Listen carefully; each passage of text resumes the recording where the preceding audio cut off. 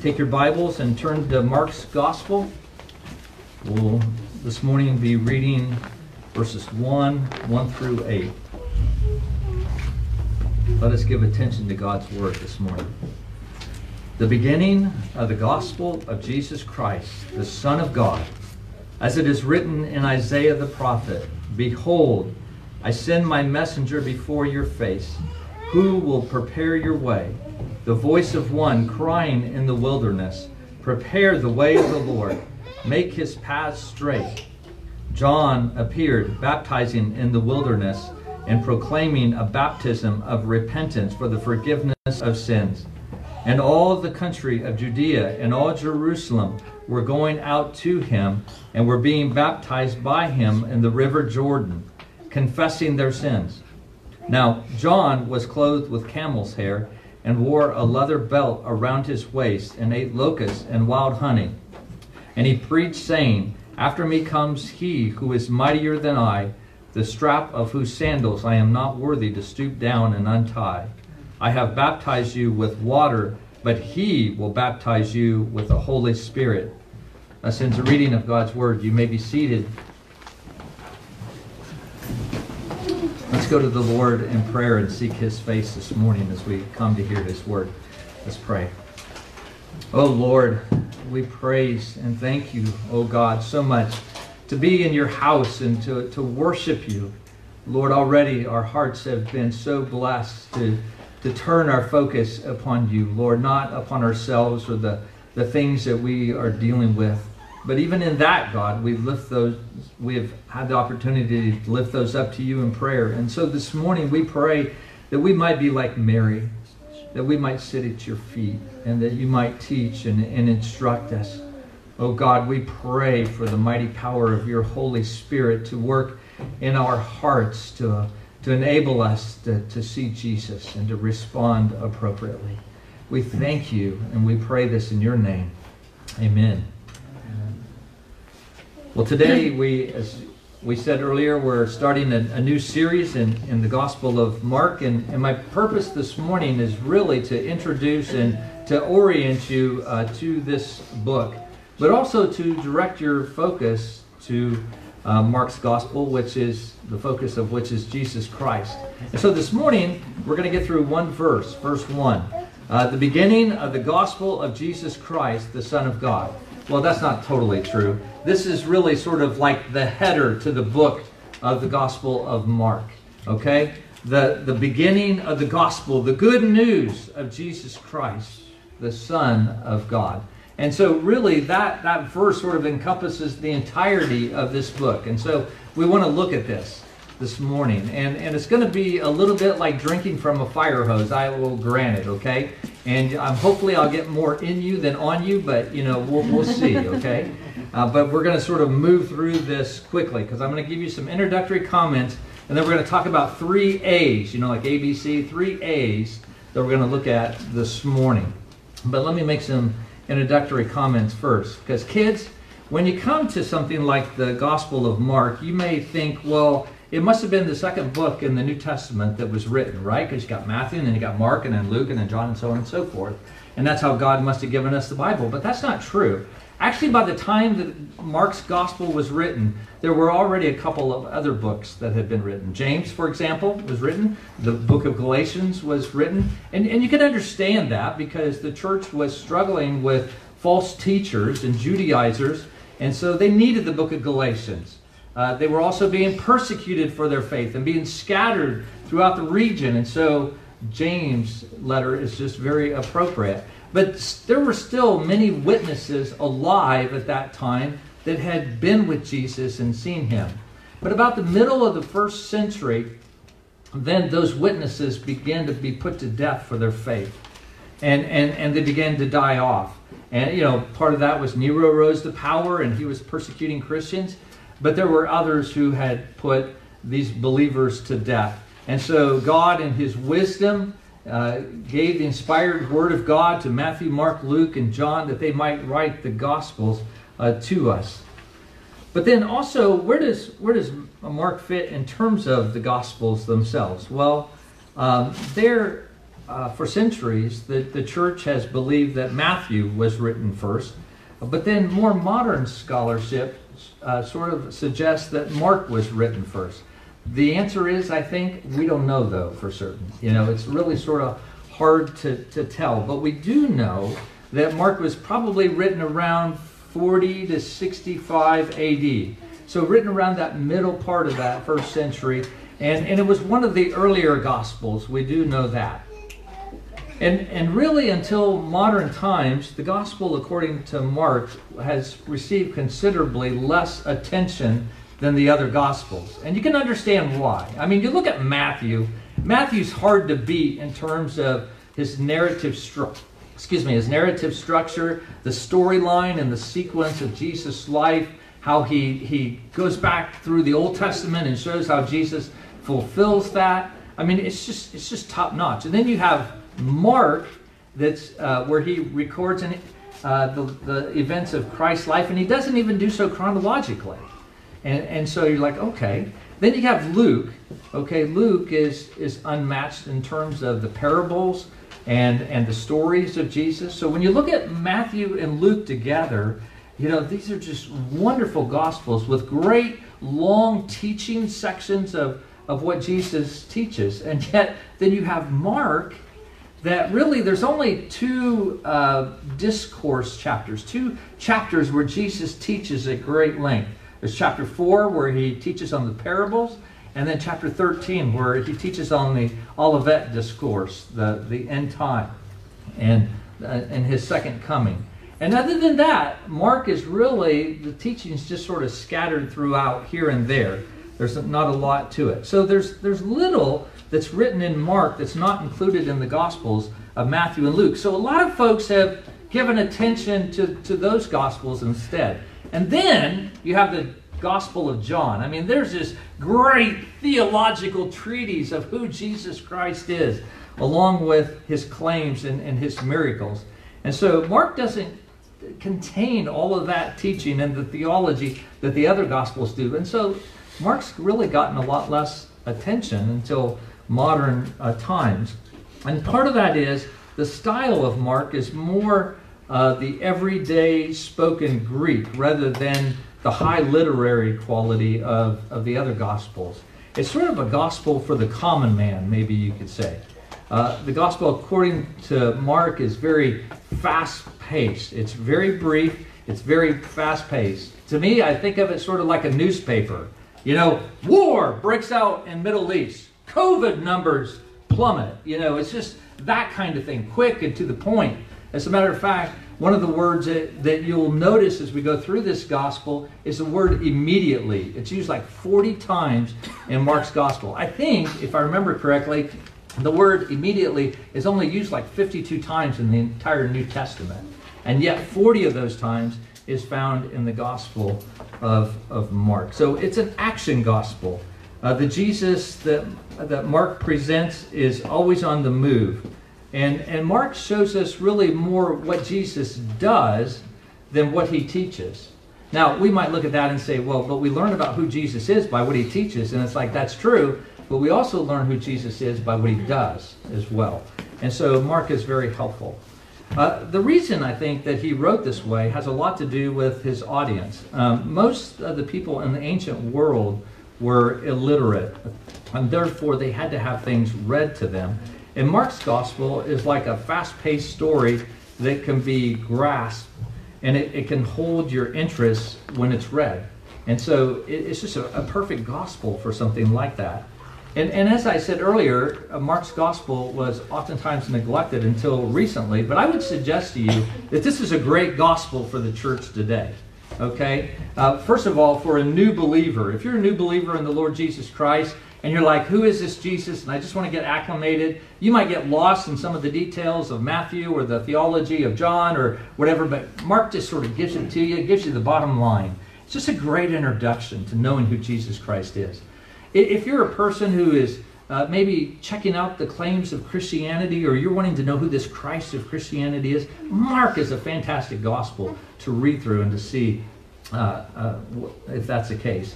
But it's also good for those of us who are maturing believers as well. Not just so that we can, in our witness, we can share what Mark says, or as we're discipling new believers, we might take them through Mark. It's not just good for that, but also it challenges us to what we believe about Jesus compared to who he really is. Because it's not a lightweight gospel. It is a gospel that very much shows us who Jesus Christ is. So I just want to sort of orient you to Mark's gospel in that way. And now I just want to sort of look at the 3 A's, okay? First of all, I want us to look at the author, okay? The author. Well, you say, Pastor Rick, this is really a no-brainer. It's the gospel according to Mark. Duh, Mark wrote it. But actually, originally, the gospel was written anonymously.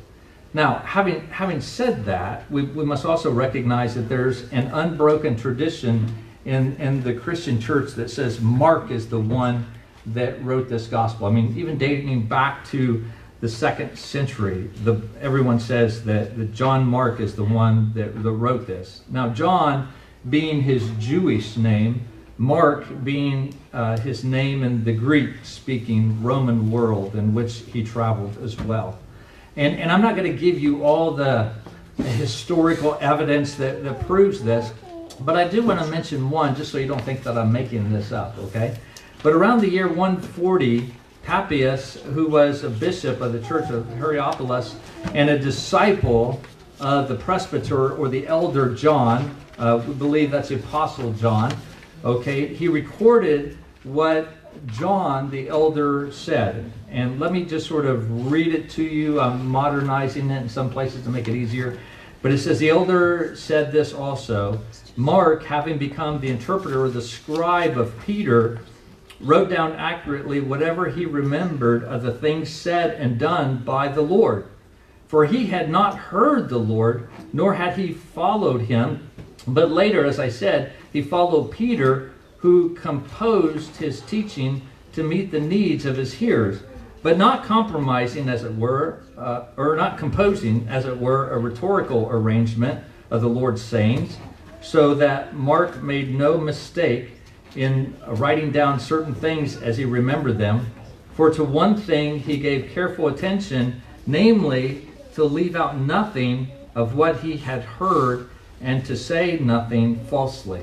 Now, I've been in your seat, and I know when somebody reads a quote, you just sort of like fog over, right? You know, it's like, what did you just say? Well, let me just give you some of the highlights. One thing that we see is that this was written by John Mark, who was a friend and a disciple of Simon Peter. In fact, the Gospel of Mark was, in a sense, the Gospel according to Peter, because that's where Mark was getting his information, most likely.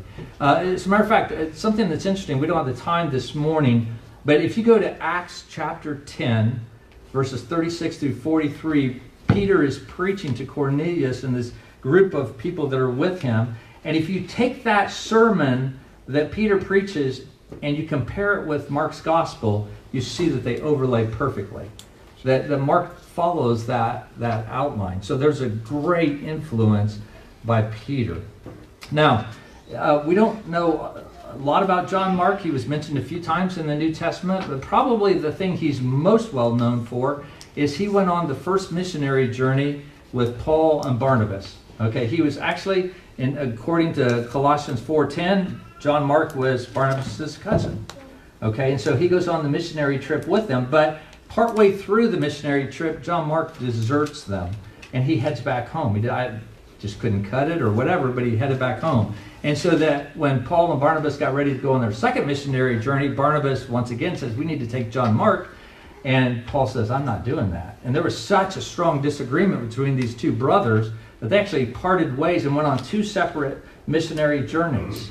Okay? Now, later on, Paul and John Mark were reconciled. I mean, not only reconciled, but Paul talked about John Mark in a number of places in the New Testament in very endearing terms, like writing to the church and saying, if Mark comes, welcome him.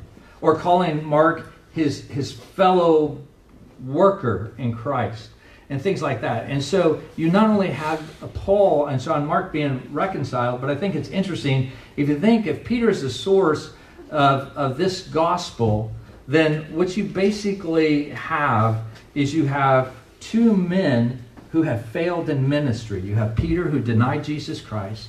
You have John Mark, who bailed on his first missionary journey. But you have these two men who failed in ministry, who were used of God to bring the gospel to us. Amen? Isn't that glorious to see how God works through his church to bring glory to himself? So Mark is the author. Now the audience, the tradition of the early church affirms consistently that Mark's gospel was written by Mark in Rome as a record of Paul's teaching. And it's very obvious as you read through the gospel of Mark that you see that it was written to Gentile believers, okay? And I say that, and we'll just look at a few examples here, because we got a lot of ground to cover this morning, that fire hose, remember? One of the things that we see is that Mark will oftentimes, when he uses a Jewish term, he'll explain it. Look, if you would, to Mark chapter 7, verse 11. Mark 7, verse 11. This is where we're going to do our Bible drills, okay? I'm going to sit here, pages rustling or screens turning or whatever, however you're using the Bible.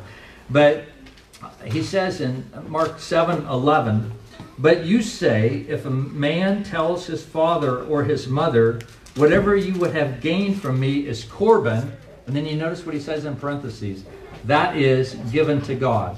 In other words, I know you guys don't know what Corban means, so let me explain it to you. He also does that with customs as well. Turn over to Mark 15, verse 42. Mark 15:42.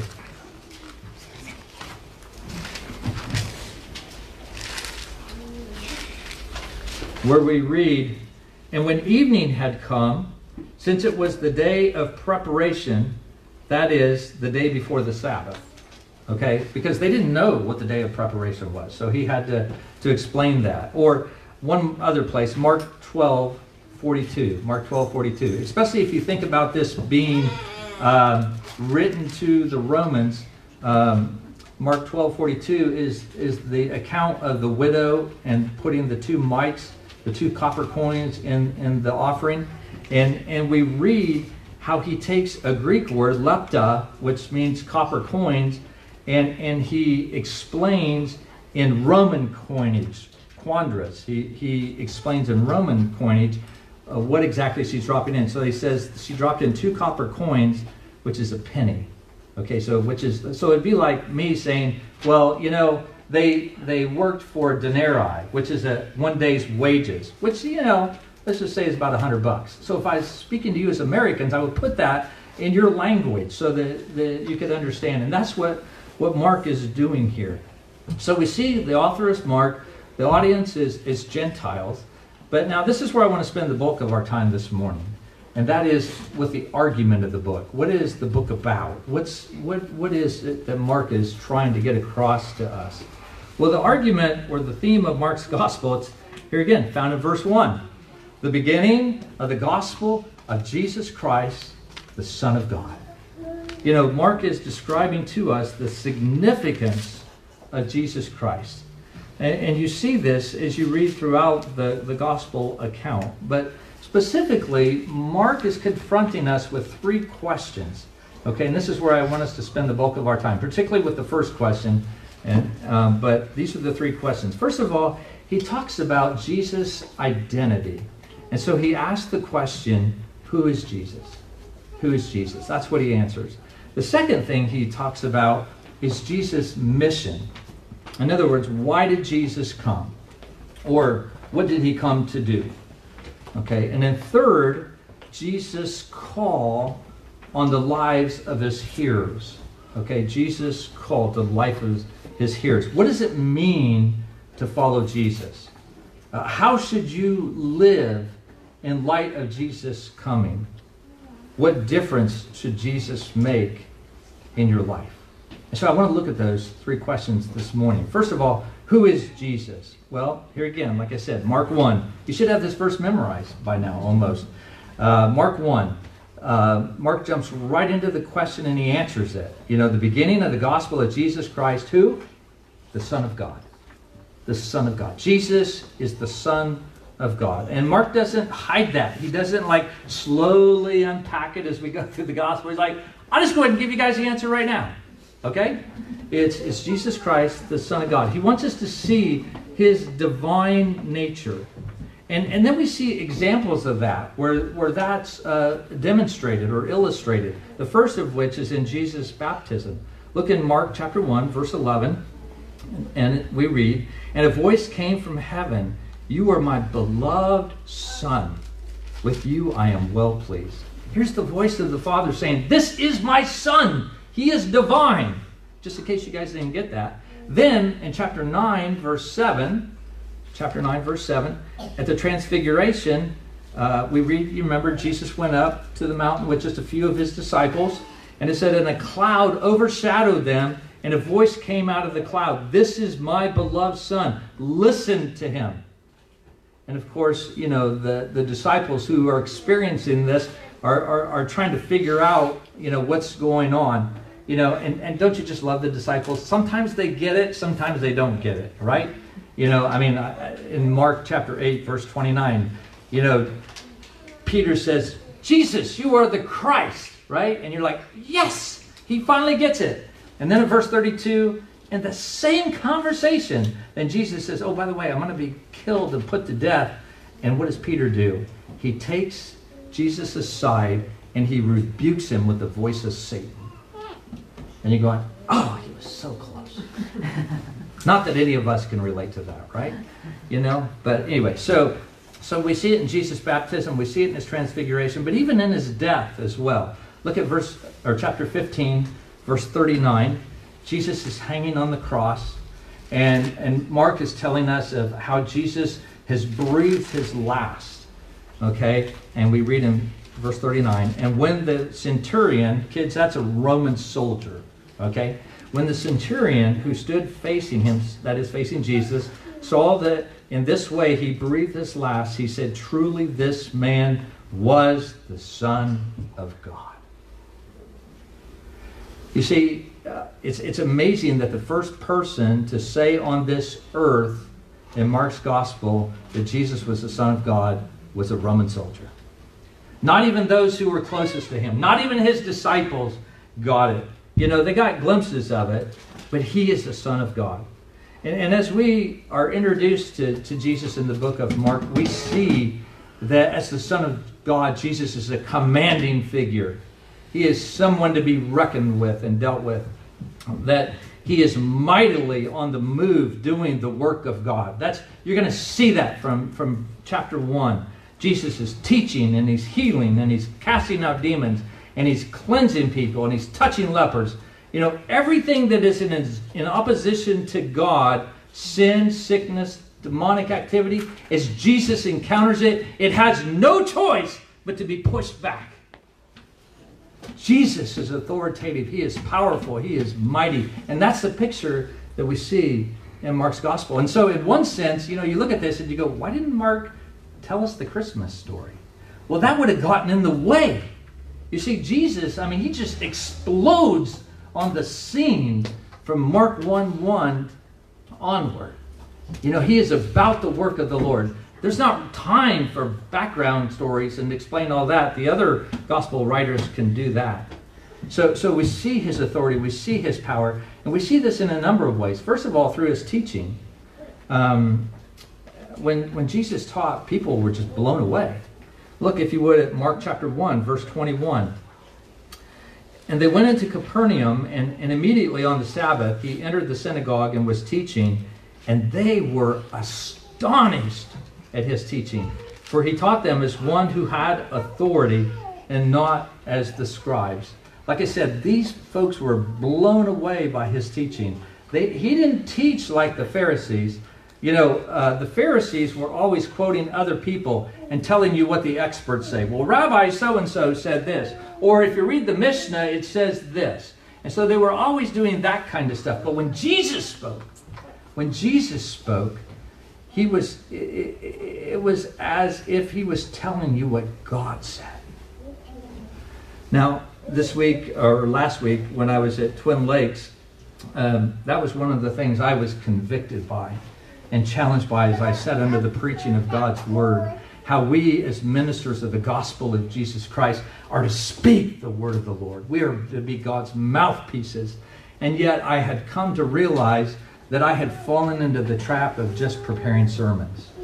Now, sermons are supposed to be ministers declaring the word of God, but it is so easy just to fall into that trap of just preparing the next talk, and forgetting that you were called by God to be his mouthpiece, to speak his truth to his people.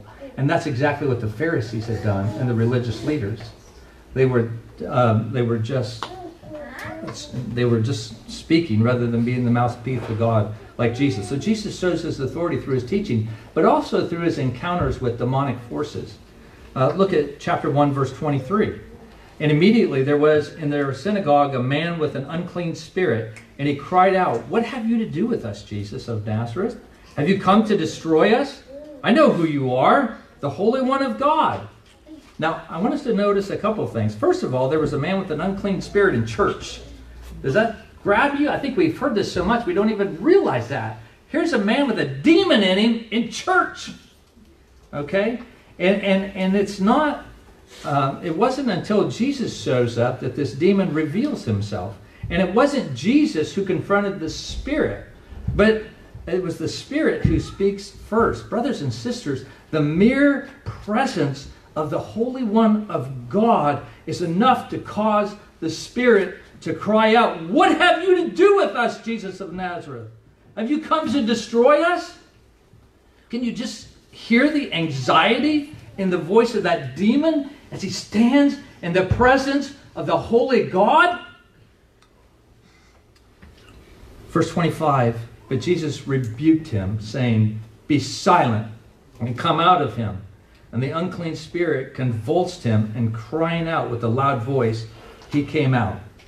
You see, Jesus silenced this demon and cast him out. Of course, the demon didn't want to come out. He didn't have a choice.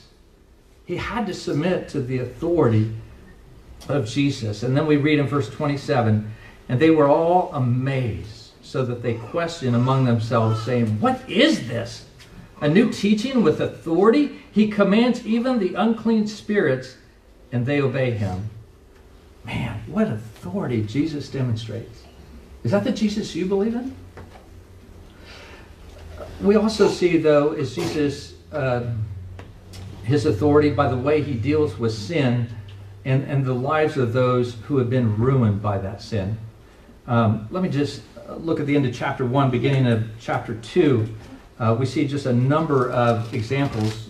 There's like 3 different accounts. First of all, in chapter 1, verse 40, you see the leper, and you see the uncleanness that sin leaves on us in that leper. He's unclean because of his sickness. Now, I want you to understand, it is because of sin that sickness exists, okay? But I'm not saying that every person is sick because they have committed some particular sin, and so that's their fault. But I do want you to see that sin and sickness are related there, okay?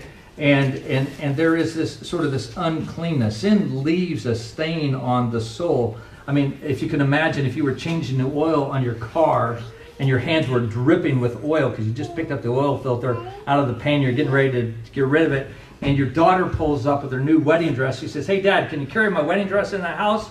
And there's no plastic on the wedding dress. Would you touch that wedding dress? No, but that's what sin does to us. It soils our souls and affects us and makes us unclean. But Jesus comes up and he touches this leper, okay? Now understand this. He touches this leper. That doesn't maybe mean as much to us, but just put yourself back about 1 year ago when all the COVID stuff was first coming out. And imagine, if you would, you saw a good friend that was coming down the street and you're like, "Yes, it's so good to see you." And they're hot, they're coughing and hacking, and they have a fever and everything. And you go up and you just hug them, right? No, you'd be like, "Whoa, stay away. You have COVID, okay?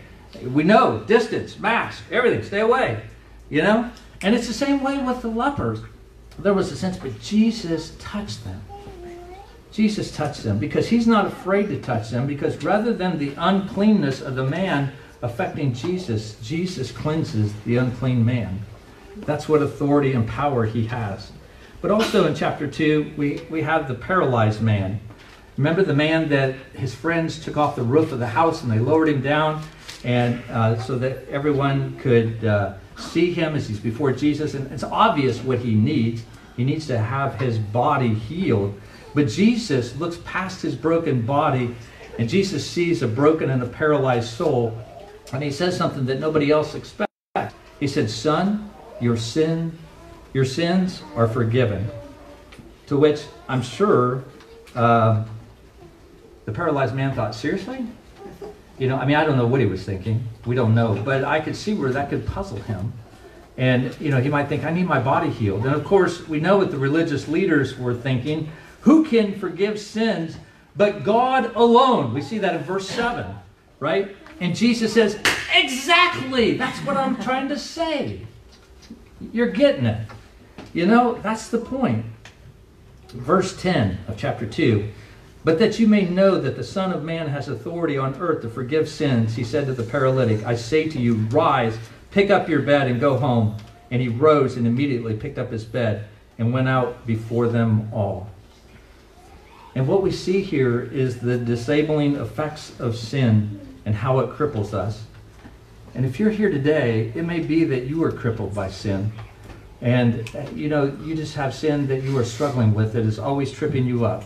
A sin that you say, oh God, this time it's going to be different.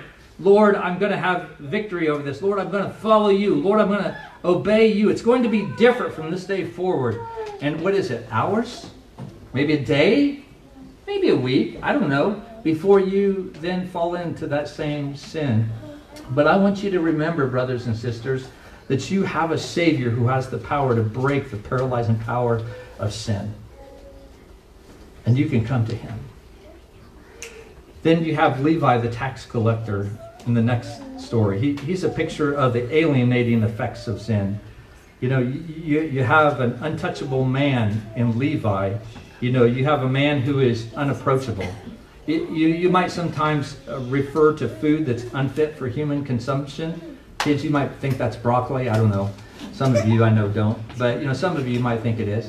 But Levi is a man who is unfit for human companionship. None of the Jews would want anything to do with Levi. And so when Jesus sits down at the table with Levi and the other tax collectors and the sinners, that was a big deal. And of course, what do the Pharisees say? Why does he eat with tax collectors and sinners? And Jesus answers them in verse 17. It says, those who are well have no need of a physician, but those who are those who are well have no need of a physician, but those who are sick. I came not to call the righteous, but sinners. And so you see Jesus in his authority dealing with sin and the effects of sin. And, we need to think about that, because so often sin makes us hostile to other people, right? All you got to do is look at, the way people are communicating to one another in the news or social media or probably at your job. Sometimes, I hate to say this, sometimes the way we talk to each other in the church. Now, I think we've been very blessed as a congregation in this regard, but it can be that way. There can be hostility, alienation, separation from others. But Jesus deals with that sin. Jesus reconciles us, not only to him, but to others as well. Okay, one last thing as far as who Jesus is. And just examples of how he demonstrates his authority. He does that to people who are helpless. Look at chapter 4, verse 35. Jesus deals with the storms, with the disciples that are caught in the storm, and he delivers them. And then in chapter 5, verses 1 through 20, a man with a storm, not on the outside, but on the inside, a man who has an unclean spirit, Jesus comes and he heals him, and he casts out that evil spirit. And then in chapter 5, verse 21 through the end of the chapter, you have Jairus' daughter, and how he comes to Jesus and he says, please heal my daughter. But before Jesus can go, and before Jesus can act on that and do that, then this woman with the issue of blood shows up, and she touches Jesus, and Jesus takes the time to deal with her. He's burning precious time And in the meantime, Jairus' daughter is getting sicker and sicker and sicker until finally the servants show up and they say, forget it, don't bother the master anymore, she's dead. And Jesus looks at Jairus and he says, have faith. And Jesus goes and he goes to his daughter, and Jesus reaches through the jaws of death and calls this little girl back. And he does so with only a word. With only a word. That's how mighty and how powerful Jesus is. And even death has no choice but to obey the Son of God. And that little girl comes back to life.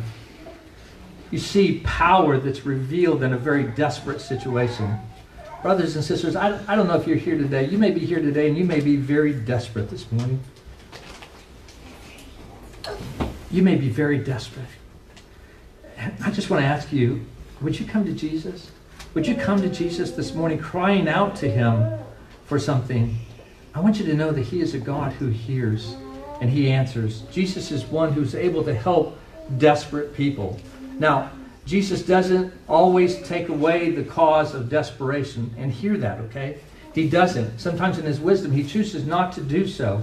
But the reality is, he is here with us in and through it. Whatever it is that we're going through, whatever you're going through. And you could cry out to him, and he is there. And so, that's who Jesus is. But what did Jesus come to do? What was his mission? This is a lot shorter, don't worry, okay? We are going to get home before lunch. Look at Mark chapter 8. Mark chapter 8. This is sort of one of those transition parts of Mark's gospel. And in Mark 8:27, Jesus asked his disciples, who do people say that I am? And of course, they gave him all kinds of different answers. And then Jesus turns to his disciples in verse 29 and he says, but who do you say that I am? And of course, Peter answered him and said, you are the Christ. You are the Messiah. You are the anointed one. And after Peter answers this, Jesus begins to explain then why he came. This is his mission. Okay, look at chapter 8, verse 31. And he began to teach them that the Son of Man must suffer many things and be rejected by the elders and the chief priests and the scribes and be killed and after 3 days rise again. And then flip over to chapter 9, verse 31. Lest you didn't get it the first time, Jesus says again, the Son of Man is going to be delivered into the hands of men, and they will kill him. And when he is killed, after 3 days, he will rise. Oh, and if you didn't get that one, then let's look at chapter 10, verse 33. See, we are going up to Jerusalem, and the Son of Man will be delivered over to the chief priests and the scribes, and they will condemn him to death and deliver him over to the Gentiles. And they will mock him and spit on him and flog him and kill him. And after 3 days, he will arise.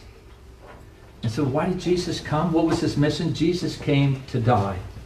The King's Cross. That's why we called the series The King's Cross. That's not original with me. I actually borrowed that from someone. But the King's Cross. Because you see that Jesus is the King. The one who comes in authority. But he's also the one that comes to die. The King's Cross. The King has come to die. And then look at the next story. We actually sort of touched on this in Sunday school in Mark 10:36.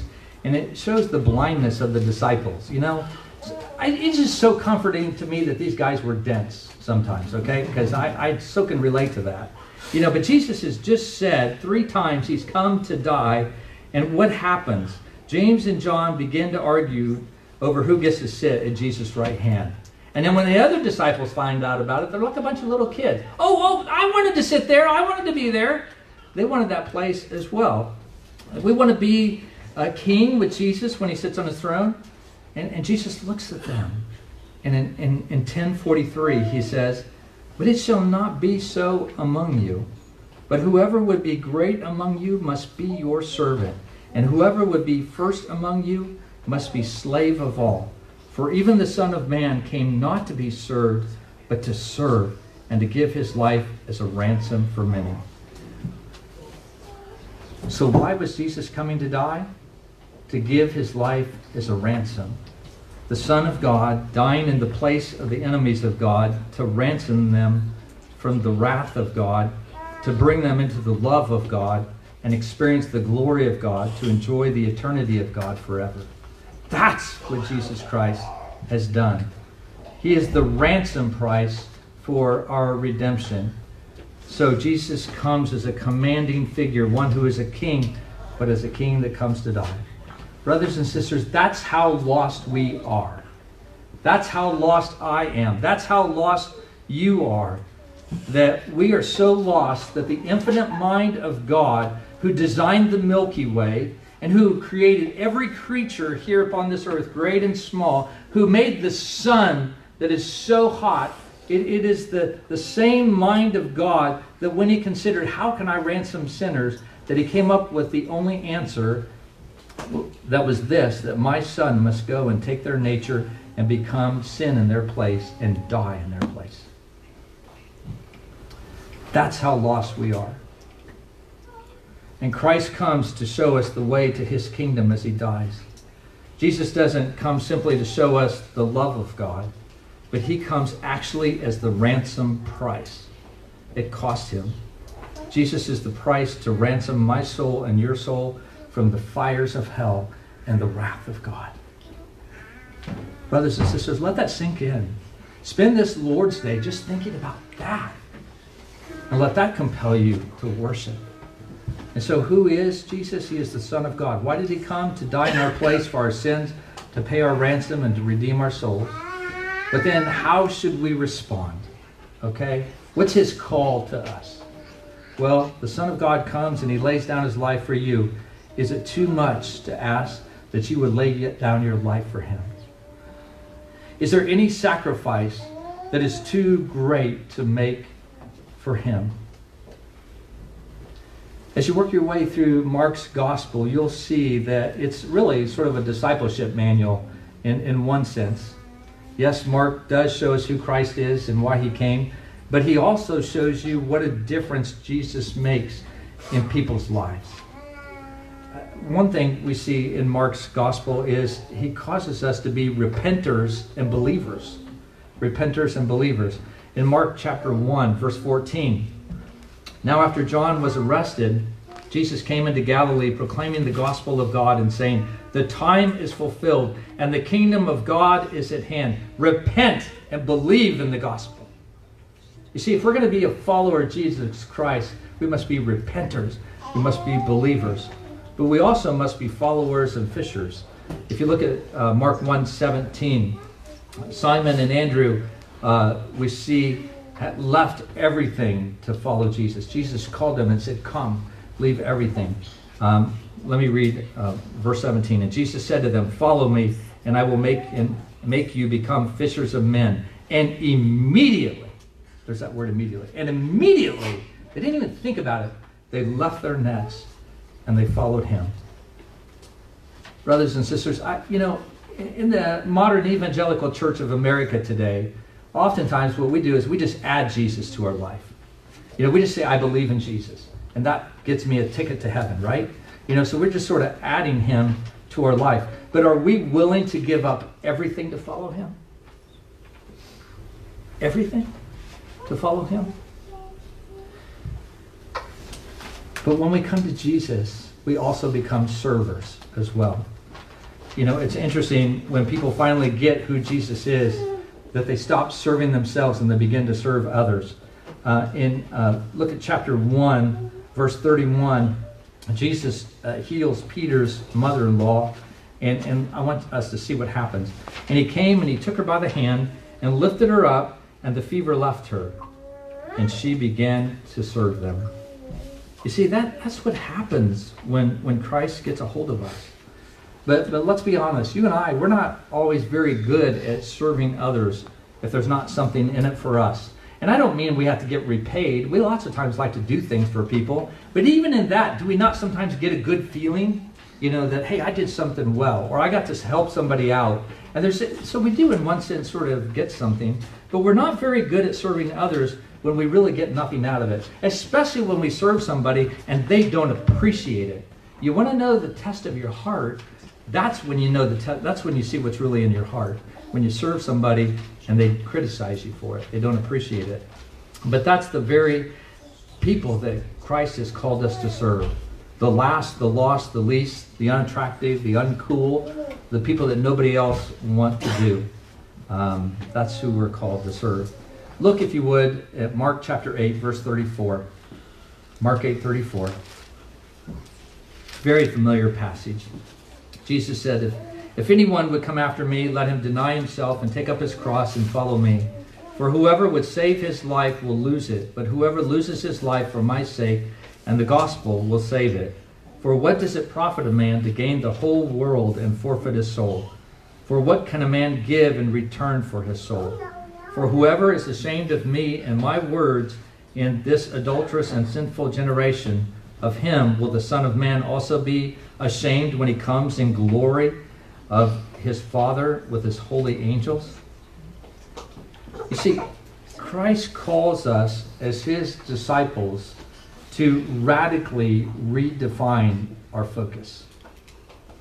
Off of ourselves, right? What does he say? Deny yourself. But you know, that's where we live, right? I mean, don't we? I'm willing to serve in the church as long as it sort of fits into my family schedule, as long as it works with us, as long as it doesn't inconvenience us too much. Oh yeah, I'm willing to go help my neighbor, but you know, it's just our schedules don't match up. And you know, or yeah, I'd love to do this for my parents, but you know, every time I do something, they criticize me for it. But the gospel redefines our focus off of ourselves and onto Christ and the glory that is to come. He says, for whoever is ashamed of me and of my words in this adulterous and sinful generation, of him will the Son of Man also be ashamed when he comes in the glory of his Father with the holy angels. Brothers and sisters, if we are following Jesus and we are carrying a cross, right? There can only be one place to which we can be going if we're carrying a cross, and that is to die. That is to die to self. And this is how the world treated the King of Kings and the Lord of Lords. This is how the world treated our master. They beat him and they whipped him and they murdered him. And Jesus says, you really want to follow me? Jesus says, you really want to get to know who I am?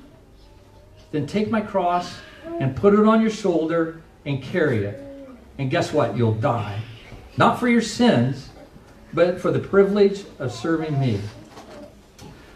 Wow, brothers and sisters, that's a lethal message.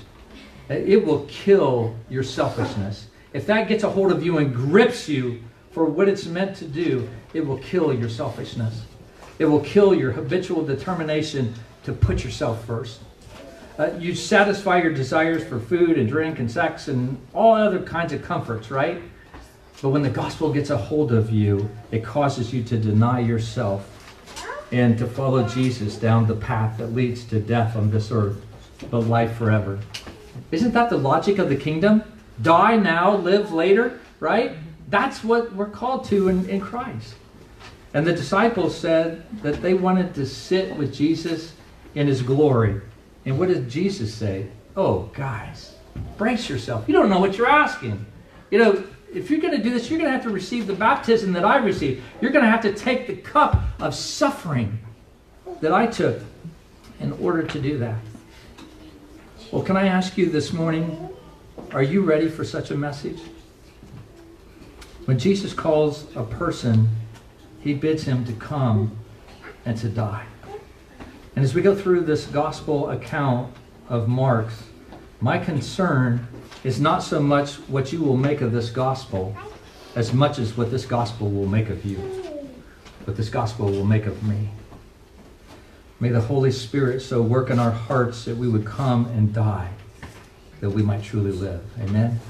Let's bow our heads and just have a time of meditation on the Word of God that we heard preached this morning.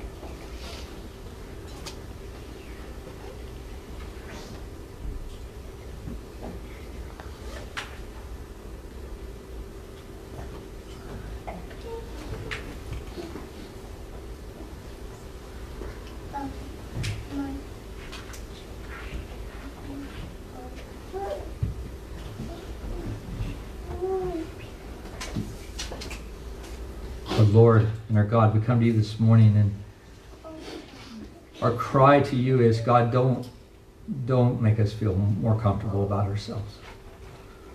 Rather, let us see Jesus for who he is. Oh God, let the weight